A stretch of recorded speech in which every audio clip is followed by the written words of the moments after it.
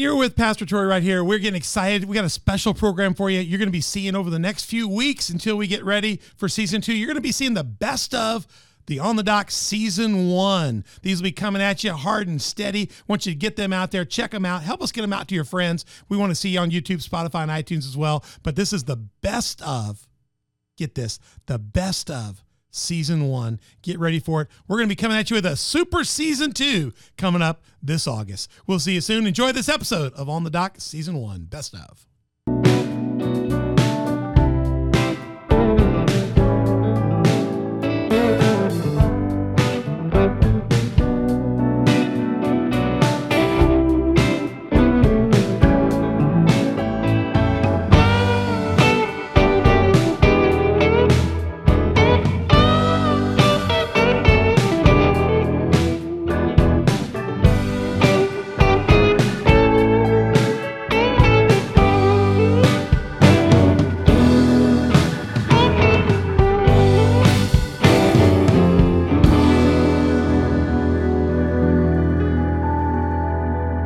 Dock with Pastor Troy here. We got the gang assembled for the big anchored round.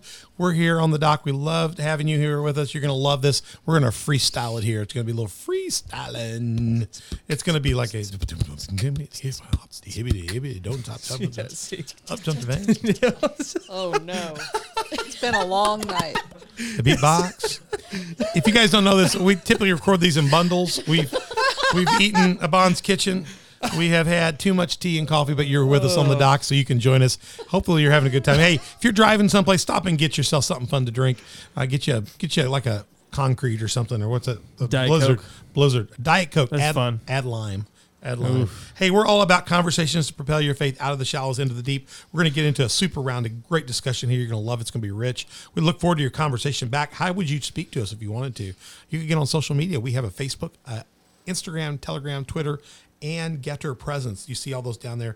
And throughout this discussion, I think we'll get our fine executive director, Lucas, we'll get him to put up regularly the social media links. So if you've got ideas or questions or comments, or you want to chime into this, you can fill those out. And Donna Kranuski, she's our executive director. She will get in there and she will answer those questions and maybe put them up, and we'll get more discussion going on online. Facebook, Instagram, Twitter, Telegram, and Getter are all where you can do that. And we'd love to have you watch us. If you watch us on YouTube, that's great. But check out Spotify and iTunes as well, Google Play, Facebook, Roku, Rumble, and Sermonette. Once you find our social media, once you find our platforms, both video and audio, please hit the subscribe, like, notify, whatever they use to give you a notification when we come on. We drop programs every Tuesday and Thursday.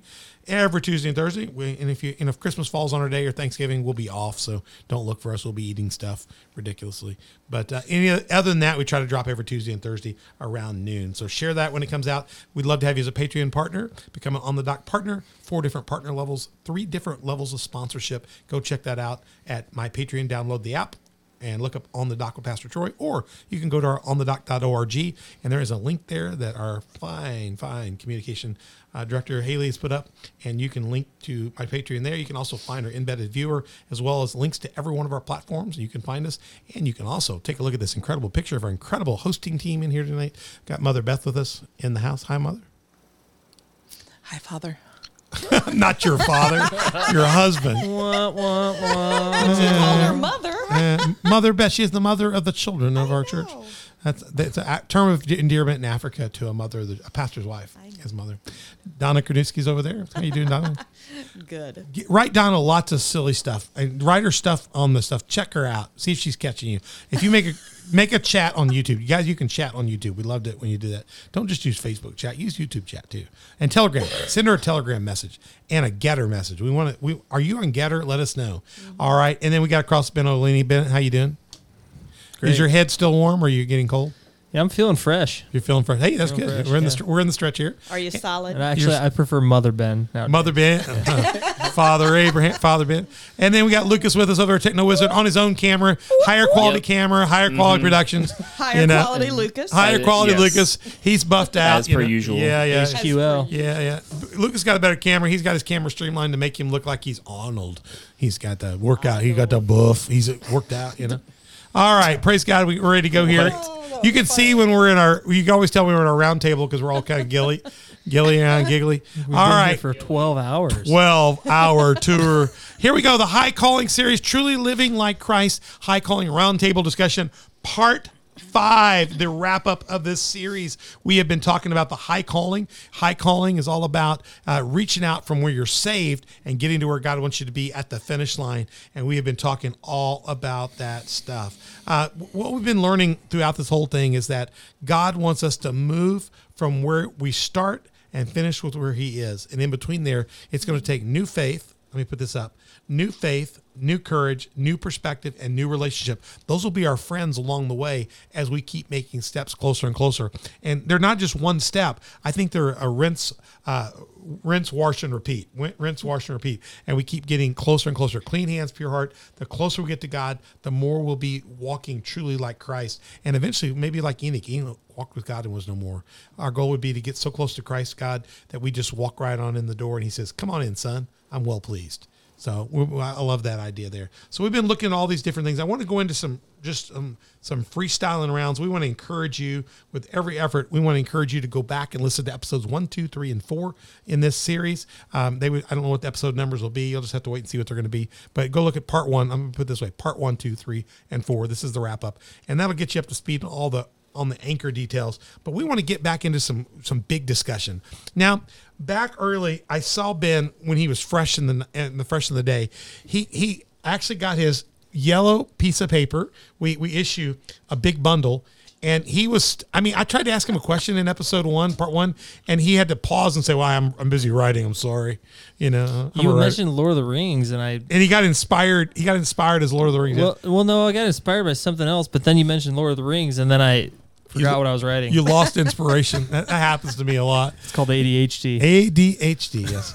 All right. So he's reformulated. He's got a question ready to go. He's got a statement ready to go. See if you can lay this out there. This is Ben. This is in his words, and then we'll take this on as our number 1 piece in the A block. No pressure, Ben. No Okay, pressure. so I'm just gonna roll with this idea.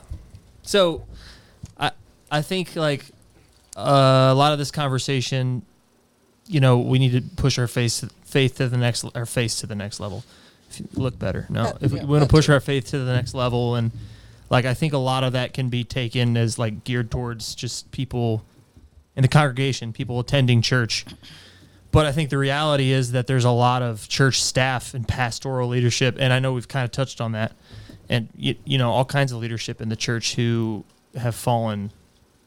Like we get so wrapped up into what we're doing, and that becomes kind of our identity, and we get comfortable in, well, this is I'm living my calling. This is what I'm doing, right. And then it becomes like this identity thing, and then we stop pushing ourselves and actually pushing deeper into a deeper relationship with Christ and the deeper things of God, and taking our faith to that next level like you're talking about. So I guess my question is, what would you say to people in leadership like that who become stagnant? Because I feel like all success and failure rises and falls from leadership. So if the leadership... Very good.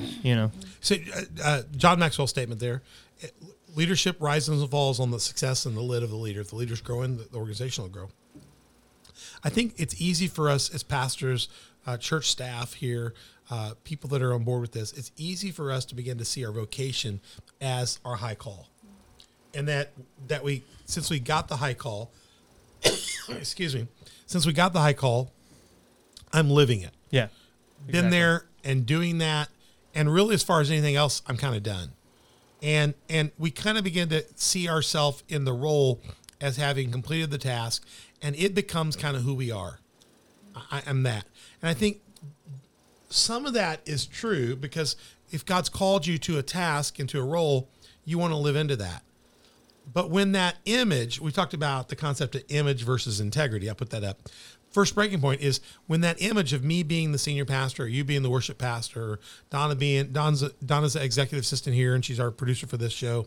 When that role becomes your identity, and that identity becomes the central meaning for what you do, then that has become the idol in front of your vocation. Your occupation's what you do. Vocation's who you are in Christ and what you do.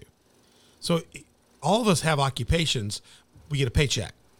But in the church, we like to think of it more as a vocation. I was called to that vocation. I just happen to get, some of us get paid, some of us are volunteers, some of us are this, and we choose to pay those that their time is so caught up in it that they can't redeem that. In other ways, they would lose income. That we need to take care of them. The Bible says, take care of those that bless you, and make sure that they're okay to do that. So we're only paying people so that they can be able to continue to be used and not abused, and so they can continue to be profitable for the building of the kingdom of God.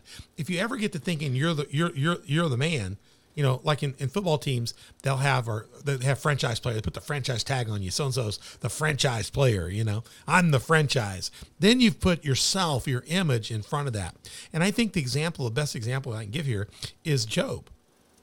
Job is a test. Devil says, this Job only likes you because he's on staff for you. He's getting you give him all the blessings. He has all the stuff. He's up front. Everybody likes him. He's the cool dude. And the Lord says, no. He's up front, gets all the stuff, and I take care of him because how much he loves me. Oh, no. You took all that stuff away from you. He'd curse you and be hanging out with me over in the devil's bin. And the devil says, the Lord says to the devil, try it. And the Lord lifts his hand, but he says you can't hurt him. But you can do everything else. He takes his family, he takes his business, he takes his houses, and even the old wife's like, curse God and die. You deserve it, you old fart. You know. He won't even listen to his wife and do that. Job holds the line, and ultimately stands before God and is redeemed. The Lord knew Job's heart was right. We'll never con God. The devil couldn't see that. The devil's still a limited being. He's majestical, he's angelic, but he's still a created being, created by God. He doesn't know us as we were formed in the womb. Yeah. He doesn't know our heart. The devil tries to trick our heart. He'll try to pervert our heart. He'll try to twist our heart. He'll try to grab a hold of our heart. He'll try to step in front of our heart. So I think all of us, when we go into vocation, especially in pastoral ministry, any kind of level of ministry in the church, we've got to guard ourselves. And because we got to know that the devil's up there every day talking to God about, I wonder if that guy's real and that guy's real. And if the devil's not doing it, other people are watching us going, I wonder if that person's real or not. We're on display. I hate to say that. We're on display when we're in a restaurant. Yep. That day we were in a restaurant with three of us pastoring and stuff. People know we're pastors in that situation. Sometimes you can go in a restaurant. When I go on a cruise, I go on vacation someplace, we try to tell nobody I'm a pastor. I try to not tell anybody. We try to live right. We try to be peer as Christians, but I try not to do it because I don't want people to start unloading their burdens on me. I'm on vacation. Or all of a sudden... Or they start they feel guilty about their very lifestyles, and now they're miserable being around you because they think you're judging them all the time. Right. So we try to keep ourselves private on that stuff. But when you're in the community here and we're a minister here, you can't hide that. So I think whether Job and God are betting on us, against us or for us, however you want to think it, or whether people are, I think we need to make sure that what they're seeing when they bet on us is authentic relationship with Jesus, real faith, real courage, real perspective, and real relationship. Yeah. And I think anything less than that becomes an idol. It becomes a false, vain imagination. And I don't think it'll hold up in the end. And I think you've seen a lot of good ministries fall. When you look back at all the good ministries that fall, take Jimmy Swaggart. Swaggart was an outstanding preacher. He was maybe one of the most fabulous preachers I've ever heard. His early preaching is fabulous. Somewhere in the process, he got isolated and addicted and started looking at pornography and driving around doing stuff because as he would go from place to place, he needed some me time. You know what I mean? I need a little me time. So he got a little me time, a little too much me time. And the next thing you know, he's on probation because he's looking at pornography. He's doing the wrong things. He's gotten out of line with God. His board comes to him and says, you need to take some time off to get some counseling and get a handle and get off the me and get back on what God called you to be. Yeah. And he began to take that. He said, I'm going to do that. I'm repentant. I need to do this right. And then other voices came to him and said, without you, your ministry will die. Without you, the 700 Club will fail. Without this, there won't be this and that. And he came out about 2 weeks later and he says, I've been praying and been discussing with counsel that if I leave and take a leave of absence and go focus on the Lord, my ministry will fail. And that was the end of him. Everybody else left that was in charge of his board that had any godly character. They said, well, if you're going to stay and you're going to say it's my ministry, come hell or high water, we're out of here. And now we're left with a Swagger today that's a shambles of what he was. I think he's trying to preach again these days on some sort of infomercial channel someplace. Yeah. So whenever I worked at Bethany, there were a bunch of guys that used to work for Jimmy Swaggart because it was down the street from Bethany. And they said that literally almost every single employee there, like 90%, they weren't Christians. No. They're just hired guns. Hired guns. Yep. Because it's crazy. They worked the system. But I will tell you, when you go back to listen to Swaggart, when he started in his tent ministry days, his early ministry days, it was outstanding. He was a man that loved God passionately. But somewhere in the process, the vocation became greater than the ministry. And the cow on the altar became his ministry, not himself sacrificing himself for the Lord. No, it was his ministry. That was the mistake. Yeah, it became his. I remember him saying, "My ministry won't survive without me." What? Are you kidding me? My father owns a cattle on 1,000 hills. He's got all kinds of people come in and do your ministry. Your ministry is his ministry. And, it changed everything. It's like a kind of a weird prodigal son thing in a way.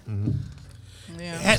I believe slipped into it. I've seen this over and over again. I believe if he'd have taken the time off, taken the healing, he could have come back a testimony, and he could have had a great ministry. He could have come back and talked about redemption and the power to get over things, and could have had a second round. But he couldn't get past himself. His image, he couldn't get past. Let me go to the other one. He couldn't get past the tradition that it was his ministry. He couldn't get past the fact that men and women, son of men, everybody depended on him for work. All these people that Lucas was talking about that were working for him, the production company, all that, they were all going to, if he didn't produce income, they weren't going to be there. He was the show. He was the show. The backup guy was good for maybe one. It was okay for the Thursday of Thanksgiving and okay for 4th of July. He's the backup preacher. We expect to see him like when Swaggart's got mumps. Okay, fine, he can be in. But where's the man? The man. And I think too, it's not always. I mean, it was his fault for letting that happen. That his mind get in that position. But it's also people do that to pastors. They put him up to there. Worship leaders, and they put you on a pedestal, like you're something special. Well, you're not. You're just an obedient servant of God. That's it. I've never heard, and Lucas shared. I've never heard that side of that, Lucas. That explains the counsel he was getting from all the production people saying this show won't go on without you. You're the show. That's what they were telling him. The demographics say that unless you're doing it, people won't buy in. The advertisers are going to leave you. This and this and that. And they were treating it secularly, like you can power through this. We'll get you a publicist, or what is the word? A publicist, and they'll spin this around. The problem was, his image amongst most people out in the TV was that he was a great man of God, and all of a sudden the emperor was naked. And the only way for him to get back before those great people that were out there sending their money in was for him to truly repent and bare his soul. And they said on the show it wouldn't look good if he buried his soul. He would look weak and feckless if he took time off. And then they convinced him that it was better to power through it. Yeah. How do you power through anything? You got to humble yourself inside the Lord, or he's going to humble you. And I think God just took him down. God tried to pick him back up too. And then the power, he couldn't let go of the power. He actually said he was going to step down take the time off, walked off the platform, and then came back 2 weeks later and said, after reflection and looking at the numbers and talking to people, I've got to step back in. But there's also people in every church, typically the financial people, that have a hard time not seeing their job the same way they would if they were in a secular place. I think there's a tendency some places to take it as it's my own and it's personally my own. That doesn't mean you shouldn't take care of things. You should. That doesn't mean you shouldn't do things as if you would take care of your own stuff. You want to be responsible and treat it respectfully. I think there's a fine line between giving your best and actually beginning to take ownership over something that's not yours. Yeah. And maybe that's not, maybe your role is as a bookkeeper, or your role is as a graphics artist or something. And then you start trying to control the whole thing like you're the father or the mother. The groundskeeper or the whatever custodian. Yeah. I mean, we've seen it happen and people take a bigger role than the roles assigned, or they get out of their lane, or they don't trust the whole process, or they fail to start trusting the fact that the Lord can monitor it all. The Lord crushed Swaggart's ministry, crushed it. And I thought he was going to bring it back there for a while. Yeah. And then when you did that, you knew it had to be crushed. Now, listen, I'm picking on Swaggart. There's thousands of other small Swaggarts that have had just as bad of problems, big ones. We pick on him because it was public. Right. But there's hundreds and hundreds. Every week I see stuff about ministers. Some minister out in Virginia now. There's a minister this week, 2 days ago, that was caught up in a sting of inviting 15, 16-year-old girls to have sex. He shows up at a sting, one of those deals where they have the hotel room. 16 guys showed up trying to have sex with some 15-year-old. One of them was a Virginia pastor of a decent-sized church on TV. And then they went on TV the next day and they didn't say anything about it, even though it was being filed. Him and his wife both were on TV and neither said anything. They were going to act like it didn't happen. I guess the marketing people got together with them, Lucas, and said, hey, you just let it go, spin it off. It didn't really happen. Social media stuff, false alert, fact check, So, you remember all that stuff that happened last year with the Hillsong New York. Yes. Pastor. Yeah. It's just sad. Yeah, it's very sad how quickly, and we all do it. We're all one step from a fall. Yeah. And I think we need to understand we will all fall. We will all have trips. We will all have staggers. The question is, the Bible says, though a righteous man falls down, he gets back up. So the key is, how do you get back up? If Swaggart had repented and dusted off, if the Virginia pastor had stepped up and said, hey, I've done something horribly wrong, I'm foul, I am not fit for duty right now, I need to spend a season figuring out how to get my life right with my wife, my son. There's ways back for everybody. I believe that. because God can redeem any situation. You might come back. I always tell people, maybe you come back with a greater testimony. Oh, yeah, for sure. Right. Yeah, let me throw the next one. Let me throw. Sorry. No, go ahead. I was just going to say, I think the church has to get better about letting people come back. And not shoot the wounded. Yeah. And not grind them Yeah. into. Well, what we don't do is we don't just shoot the wounded. We typically grind them up into hamburger and reprocess them into something else and act like they never existed. Imagine if Carl Lentz 6 months from now comes back and he's wanting to preach again. He's repentant and probably, I don't know how many people followed that church, but millions of people. Probably, I'm guessing. Right. Online, whatever. They've reached millions of people. Half of them would just He would could just maybe write 'em have a off. real ministry than he's ever. 100%. He Probably could 75% would write it off. He could maybe have a more real ministry than he ever had. He could, but I don't think people would receive it because They may well, not. I mean, some would, and it would be really impactful. But let me say this: he may not. But the bitsy spider went up the water spout and down came the rain and washed the spider out. Yeah. Maybe he has to start way back here again. Yeah. Maybe he has to go back and knock the wall back down to the rock and just start preaching the gospel again and just live for Christ. Maybe the ego's got to be down there for 10 years or 3 weeks on the whatever until God says, okay, I'll let you move forward. Shouldn't it be enough for us just to be used by God again? Mm-hmm. At the best level we can be used? Instead of going down with the ship. Well, I see a lot of these guys go down with the ship, and that's what really concerns me. Hey, I want to hit this other issue, a couple more issues here. We talked a little bit about today, a lot of the decisions in the church is driven by consumerism. Is the church goes, well, I want to do what's popular, what's going to be, people are going to like, the music I like, the preaching that'll get my ears. Yeah, I know we got those hard verses in the Bible. Let's work around those bad boys. I know the problem with our church is we do the Daily Walk reading Bible. So every year we're reading through all the Bible in a year. So it's hard to get around that stuff when all your people are reading through it. Now, I guess I could ignore that from the preaching perspective, but it just sits in my craw all the time. So there's so many things that you just want to talk about. But large part of the ideology of the church today is I want the church to be comfortable for me, fit me, work for me, suit me, meet me, do me, everything. It just wants to be me. Mm-hmm. So there's a me. So that makes it very difficult to get people to get up off their me butt and move on. We use the language in one, and it was funny is we had to look it up in the break, that we need to get up off our laurels. It's not our job. A lot of the church thinks we need to be consumers, sit and enjoy the service. It's a ticketed event. I paid my tithe, ticketed event. And then we think it's our job to just sit and be a consumer. And it's really not. We would be resting in the salvation of yesterday and what Jesus did for us. But what he did for us was not save us to be sedentary. He saved us to be his ambassador. He saved us to be his co-worker. He saved us to live in a tent and work for him in the fields and lead other people to Christ. So for us to the consumerism is driving the church today to such a point that people are inadequately motivated to move. And either they can't move at all now or they've lost the ability to move. If you lay long enough, you can't hardly, you can lay in a bed long enough that your legs don't work. People get Alzheimer's People get Alzheimer's disease. They can lay in a bed to the point that they can't walk again. Like Technically, they could walk. Spiritual atrophy. Technically, they could walk, but because they quit walking, their body no longer can do it. We spiritually do the same thing, I think, about the same pace. I think however long it takes you to lose something, when you have surgery on a shoulder, you don't use a shoulder for 6 months, you get out, finally get it ready, it takes a while to then, it may take you another 6 months to a year to build it up. Long time. Yeah. I think the same thing spiritually. When you get disengaged spiritually, I think the time is I think it's at least a 2 to 3 to 1 time, if you're out of church for 6 months, it's going to take you a year and a half to get back in the right pace. If you're out of church for a month, it's going to take you 3 months to get your faith right. Get back. Yeah. I just think there's like a 3 to 1 factor. But I think we need to come against anything that if we're running the church based on consumer demands, I think we need to watch out for that. I think that's really hurt the modern church.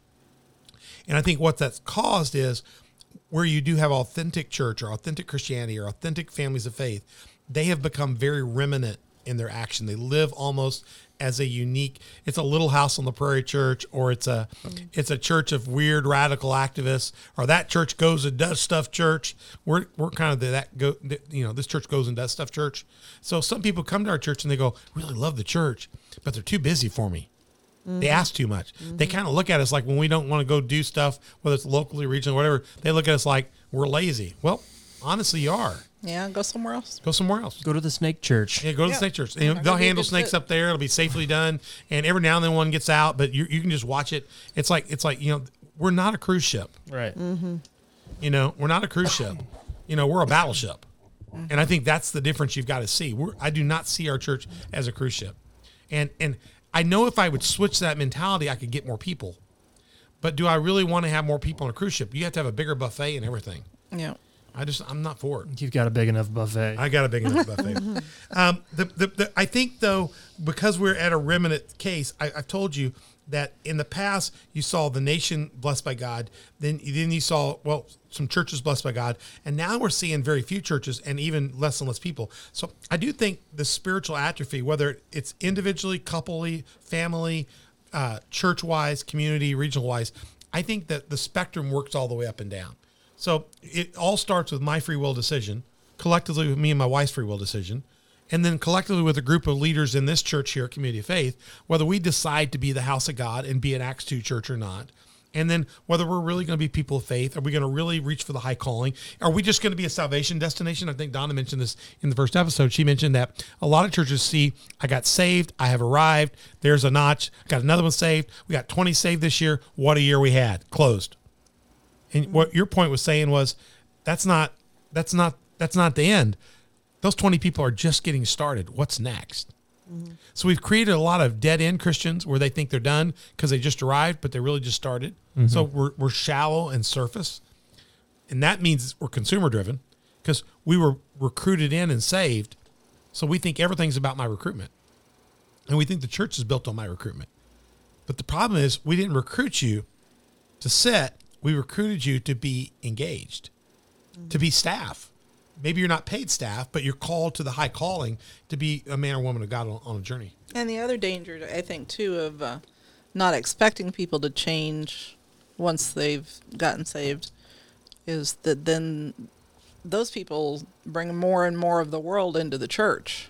Agreed. Because you've made the end their salvation, not their journey into new faith, new courage, new perspective, new relationship. They have no depth, no experience, no zeal. They have the moment of salvation as their testimony, but that thing becomes a traditional idol because that's all they remember 20 years later.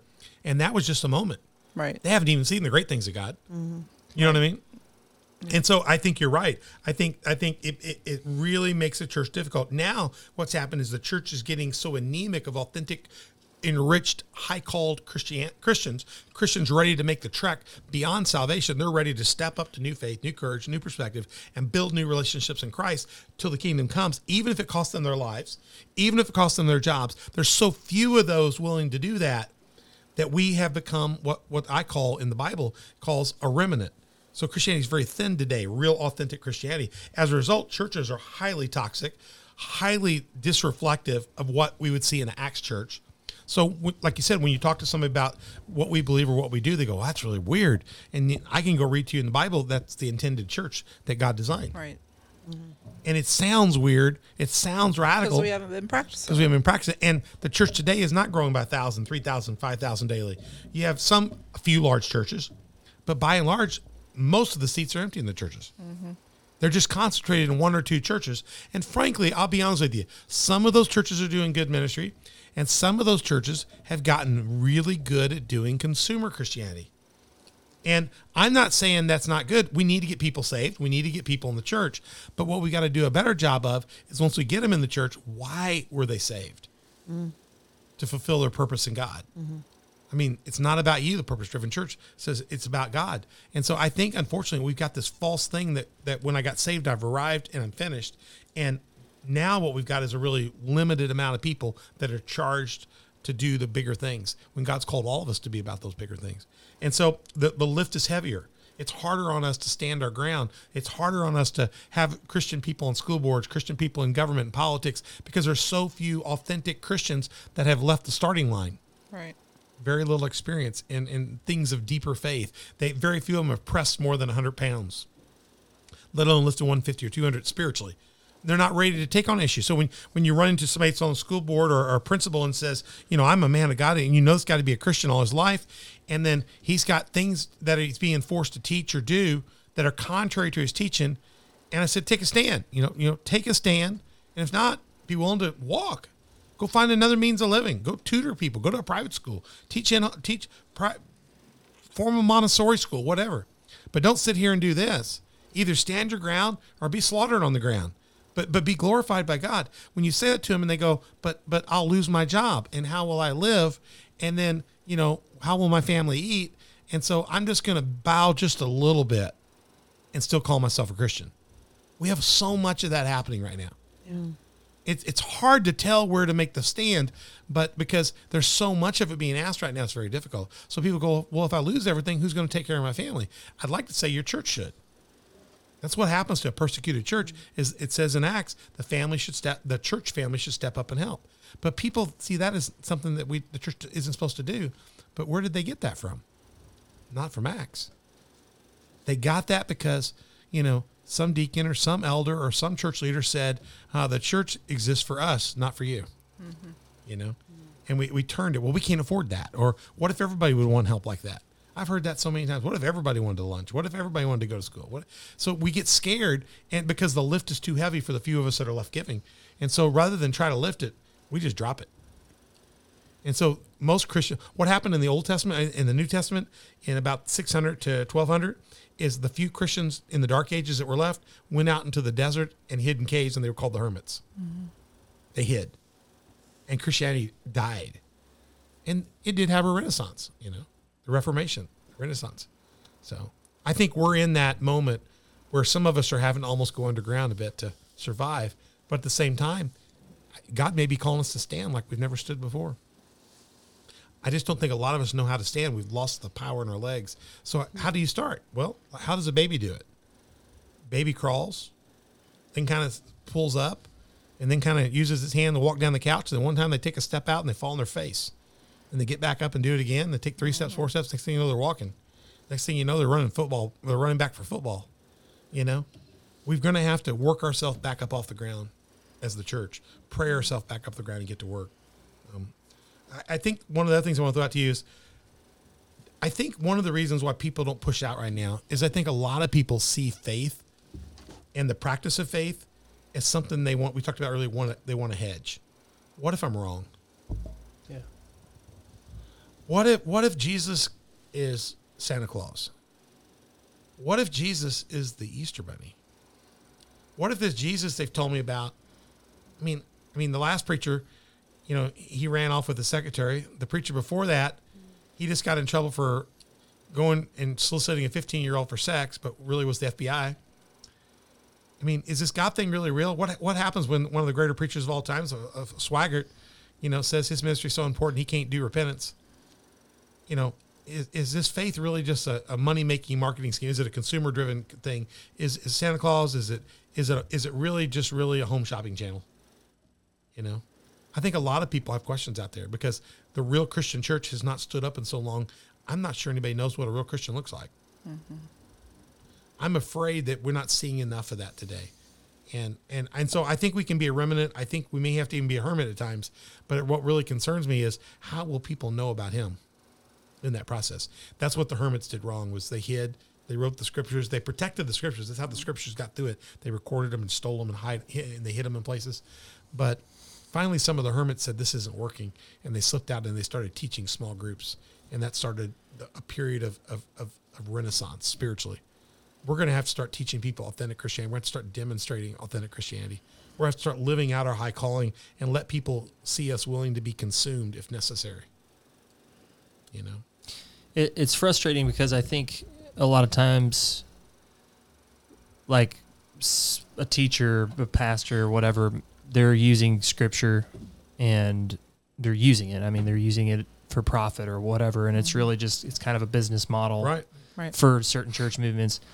Now, I think God will still work despite their impure motives, right, and still touch people's lives. But then the problem becomes when their ministry blows up, it kind of discredits the entire Christian faith. Right. Yeah. So it's like, you know, yeah, God can work despite it, but when it blows up, it's going to blow up on all of us.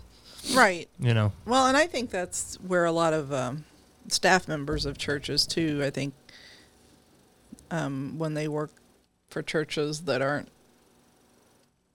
you know, stuff goes on behind the scenes that people wouldn't like to think about at a lot of churches. Sure. You know, and so I know a lot of staff members get really turned off by that. You know, isn't that sad to think that staff members of a church would lose their faith because they went to work for a church?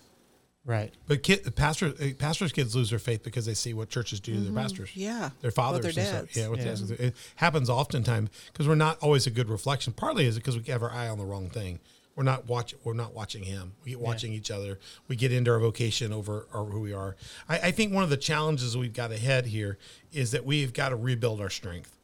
We've got to start standing up. We got to start standing as individuals and as families and collectively as churches. We got to start getting back about testing our faith. And it starts little steps at a time. And I think we're in a season right now where I think that's one of the things that I've been sharing here at Community Faith Church. We've been trying to do this thing called Community 2.0, where I'm really trying to get us to take the church to the next level and to get back to being an Acts 2 type church. And it's really 2.0. It sounds like the next one. I really should say Community 0, the original, you know, but the prototype doesn't sound as fancy as 3.5 version of something. I don't think we need the 3.5. I think God's original version is a good church. But to me, Community 2.0 would be equal to Acts 2. I want to get back to being that Acts 2 church. And I think if we do that, we have a really good chance. Without Jesus, we have no chance. No chance. No chance whatsoever. Right. No chance. And I do think we've got to make a move soon. And I think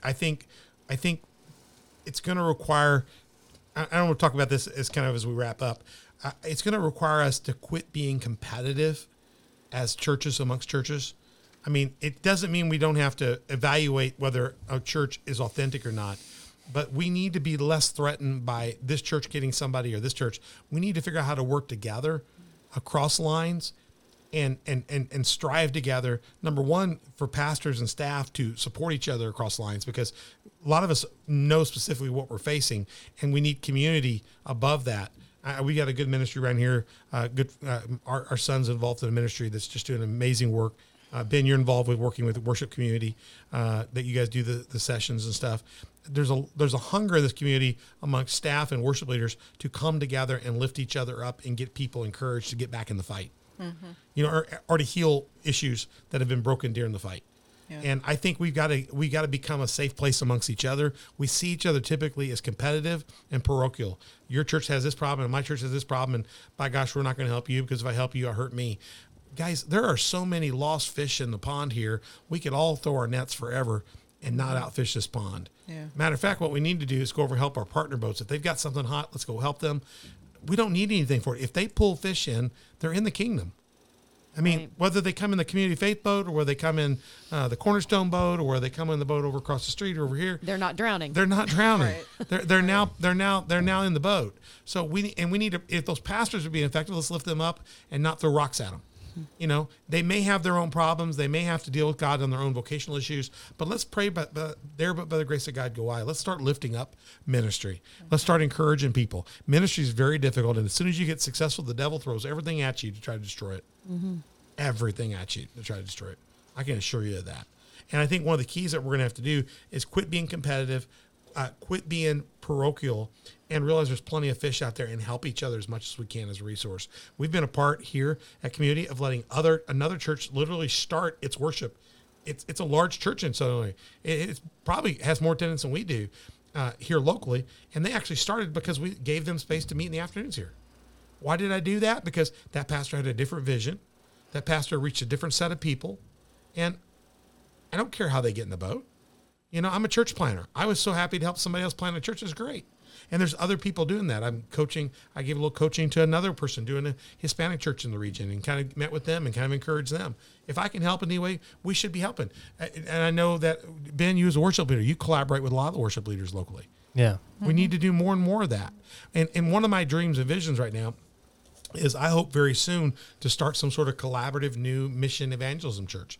And this sounds crazy. We're talking about consumerism and for profit and business, but I believe in the Acts community, people did business in common. A lot of the Christian businesses came together and connived to support each other in a society that didn't support Jewish businesses that were Messianic Jews. If they were Christian Jews, the community ostracized them to the point that they couldn't make a living. So what they did was they started doing their business all amongst each other, and they created their own economic community. I want to create some new church models where the economics of it, maybe it's got alternative businesses in it that are from Christian origin, would help be a part of that community and provide a place for people to have a good, safe place to work and cast their dreams. At the same time, you know, meeting for Bible study, meeting for worship, and helping people be developed spiritually, because I don't believe life's all just sitting around having church. I believe life's all about sitting around having church and then going out and doing the church. And doing the church happens, you know, throughout the day. Right. You can run a coffee shop and be the church. You can run a restaurant and be a part of the church. You can do that to the glory of God and benefit that. And you can have worship in the evening and celebrate what all those businesses did that day, and now collectively what we're going to do as the church. I think we got to where we separated. Politics is over here, the church is here, we got the business community over here, and this is my private life over here. And we bivocated, kind of schismed everything in the faith community to the point that we didn't see any of them connecting, and that's where we lost our way. I think they are all connected, and Jesus Christ is at the center of all things. Well, it should be. It should be a lifestyle, not a religion. You know, it's not just about going to church. People want to take God out of politics and out of school and out of their day job, but And we did. Right. you can't take him out of anything. And At the end of the day, you can't. We did try to do it, and how has it worked? It didn't work. Oh, we've done it for years. Christians have compromised what they believe or what they've been, taught to do, so they can fit into the world and how the world does things, And the people, so they can be accepted. And the world says, you got saved, just go over there and be the church, sit in your corner. Problem is, the high calling is not in the corner. It's not in the pew. No. The high calling is out there in the world doing the things of Jesus. Right. Yeah. So I'm going to take some risk. I really want to see us incubate and try some new things. I don't think they're new things. I think they're reinventing old things from the Acts Church. But I want to bring back some of the Acts model, re-prototype it here locally, and maybe the church looks a little different going forward, or at least some models of it go forward, because we've got to do something different. If you keep using the same thing and planting the same stuff the same way, you're going to yield the same results. And right now they're pretty zero-ish. Yeah. If to do the other, we're going to have to do some creative things and different, and let the fresh breath of the Holy Spirit get in it. And we can do things scripturally and under authority, and let's see if God can do a new thing. And we have to quit being disappointed when people that aren't Christians don't do things the way we think they should. Yeah, I don't think Why they have would to. we expect People them in to the do anything world- different? Right. We need to don't remember they have to. free will. They're We just want the world to recognize our free will as well. Yeah. And I think we want to offer hope, but we don't have to demand hope. no. We just offer it. I think we need to lift up hope, but we can't make people see it. I think we can say it until they say they've had enough. When they've had enough, dust your feet, move on. But I'd like to build authentic Christian business community, authentic business organizations, or authentic Christian organizations, authentic churches. I'd like to see some of those working more closely together and being more, let me use a modern word, organic for Jesus, spiritually organic. And I think that would be authentic community 2.0 for me. You would begin to see opportunities for people that were dissatisfied with their secular business because it was out in the world around this, when they found out they could actually have a Christian business inside a parameter in a world that would lift up Jesus, and everybody be not looking toward the goal of making a lot of money and being the next Donald Trump or being the next, Bill Gates, but they would instead looking to be the next reflection of Jesus Christ. They would be like Paul, it's not I that live, but Christ lives. They want to grow the kingdom. And if they can use their business and their mission and their organization to set aside some funds to send people to do this new thing or that new thing, aren't we much better off? Because the church met together, they met in homes, and then they collected offerings, and they sent people like Paul off with money to Jerusalem to help the church grow in other places. We need to be a blessing, not just to ourselves, but to others. And right now, the church is so anemic, we can't even run on our own blood. We've got to get back to running on the blood of Jesus Christ, and we need a transfusion right now. And that transfusion would give us the strength to get off the couch, and get back into the high calling. Mm-hmm. Any last thoughts? We'll wrap up this series. It's been good, high calling. Any thoughts? I don't believe Jesus is Santa Claus or the bunny rabbit. I think Jesus Christ is the only answer, the only hope.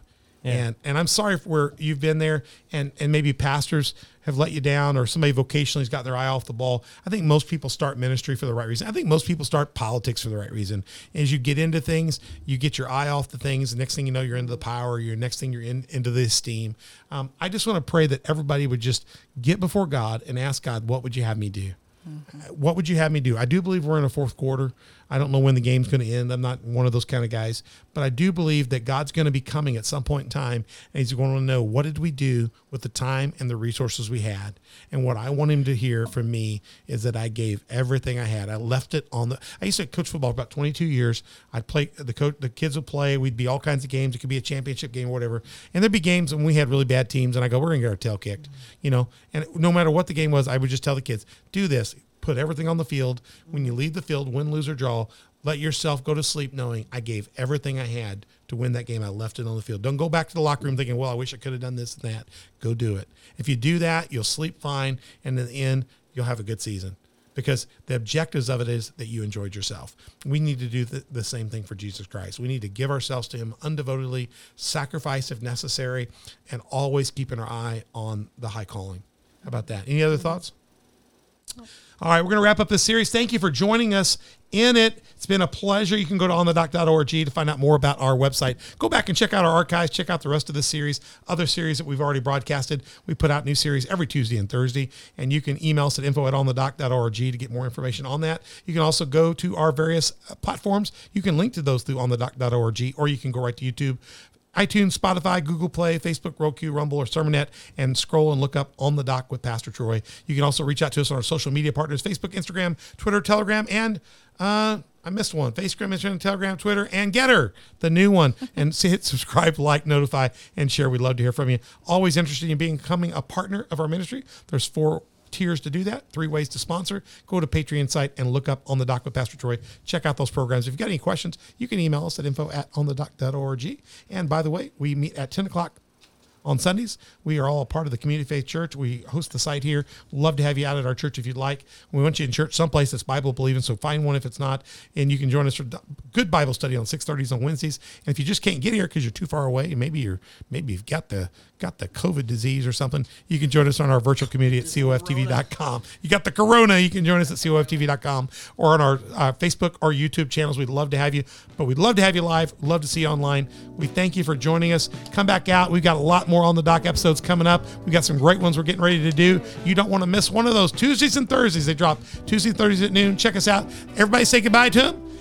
Nice having you. Bye now. I'm Pastor Troy at On the Doc. Take care. Y'all have a safe night.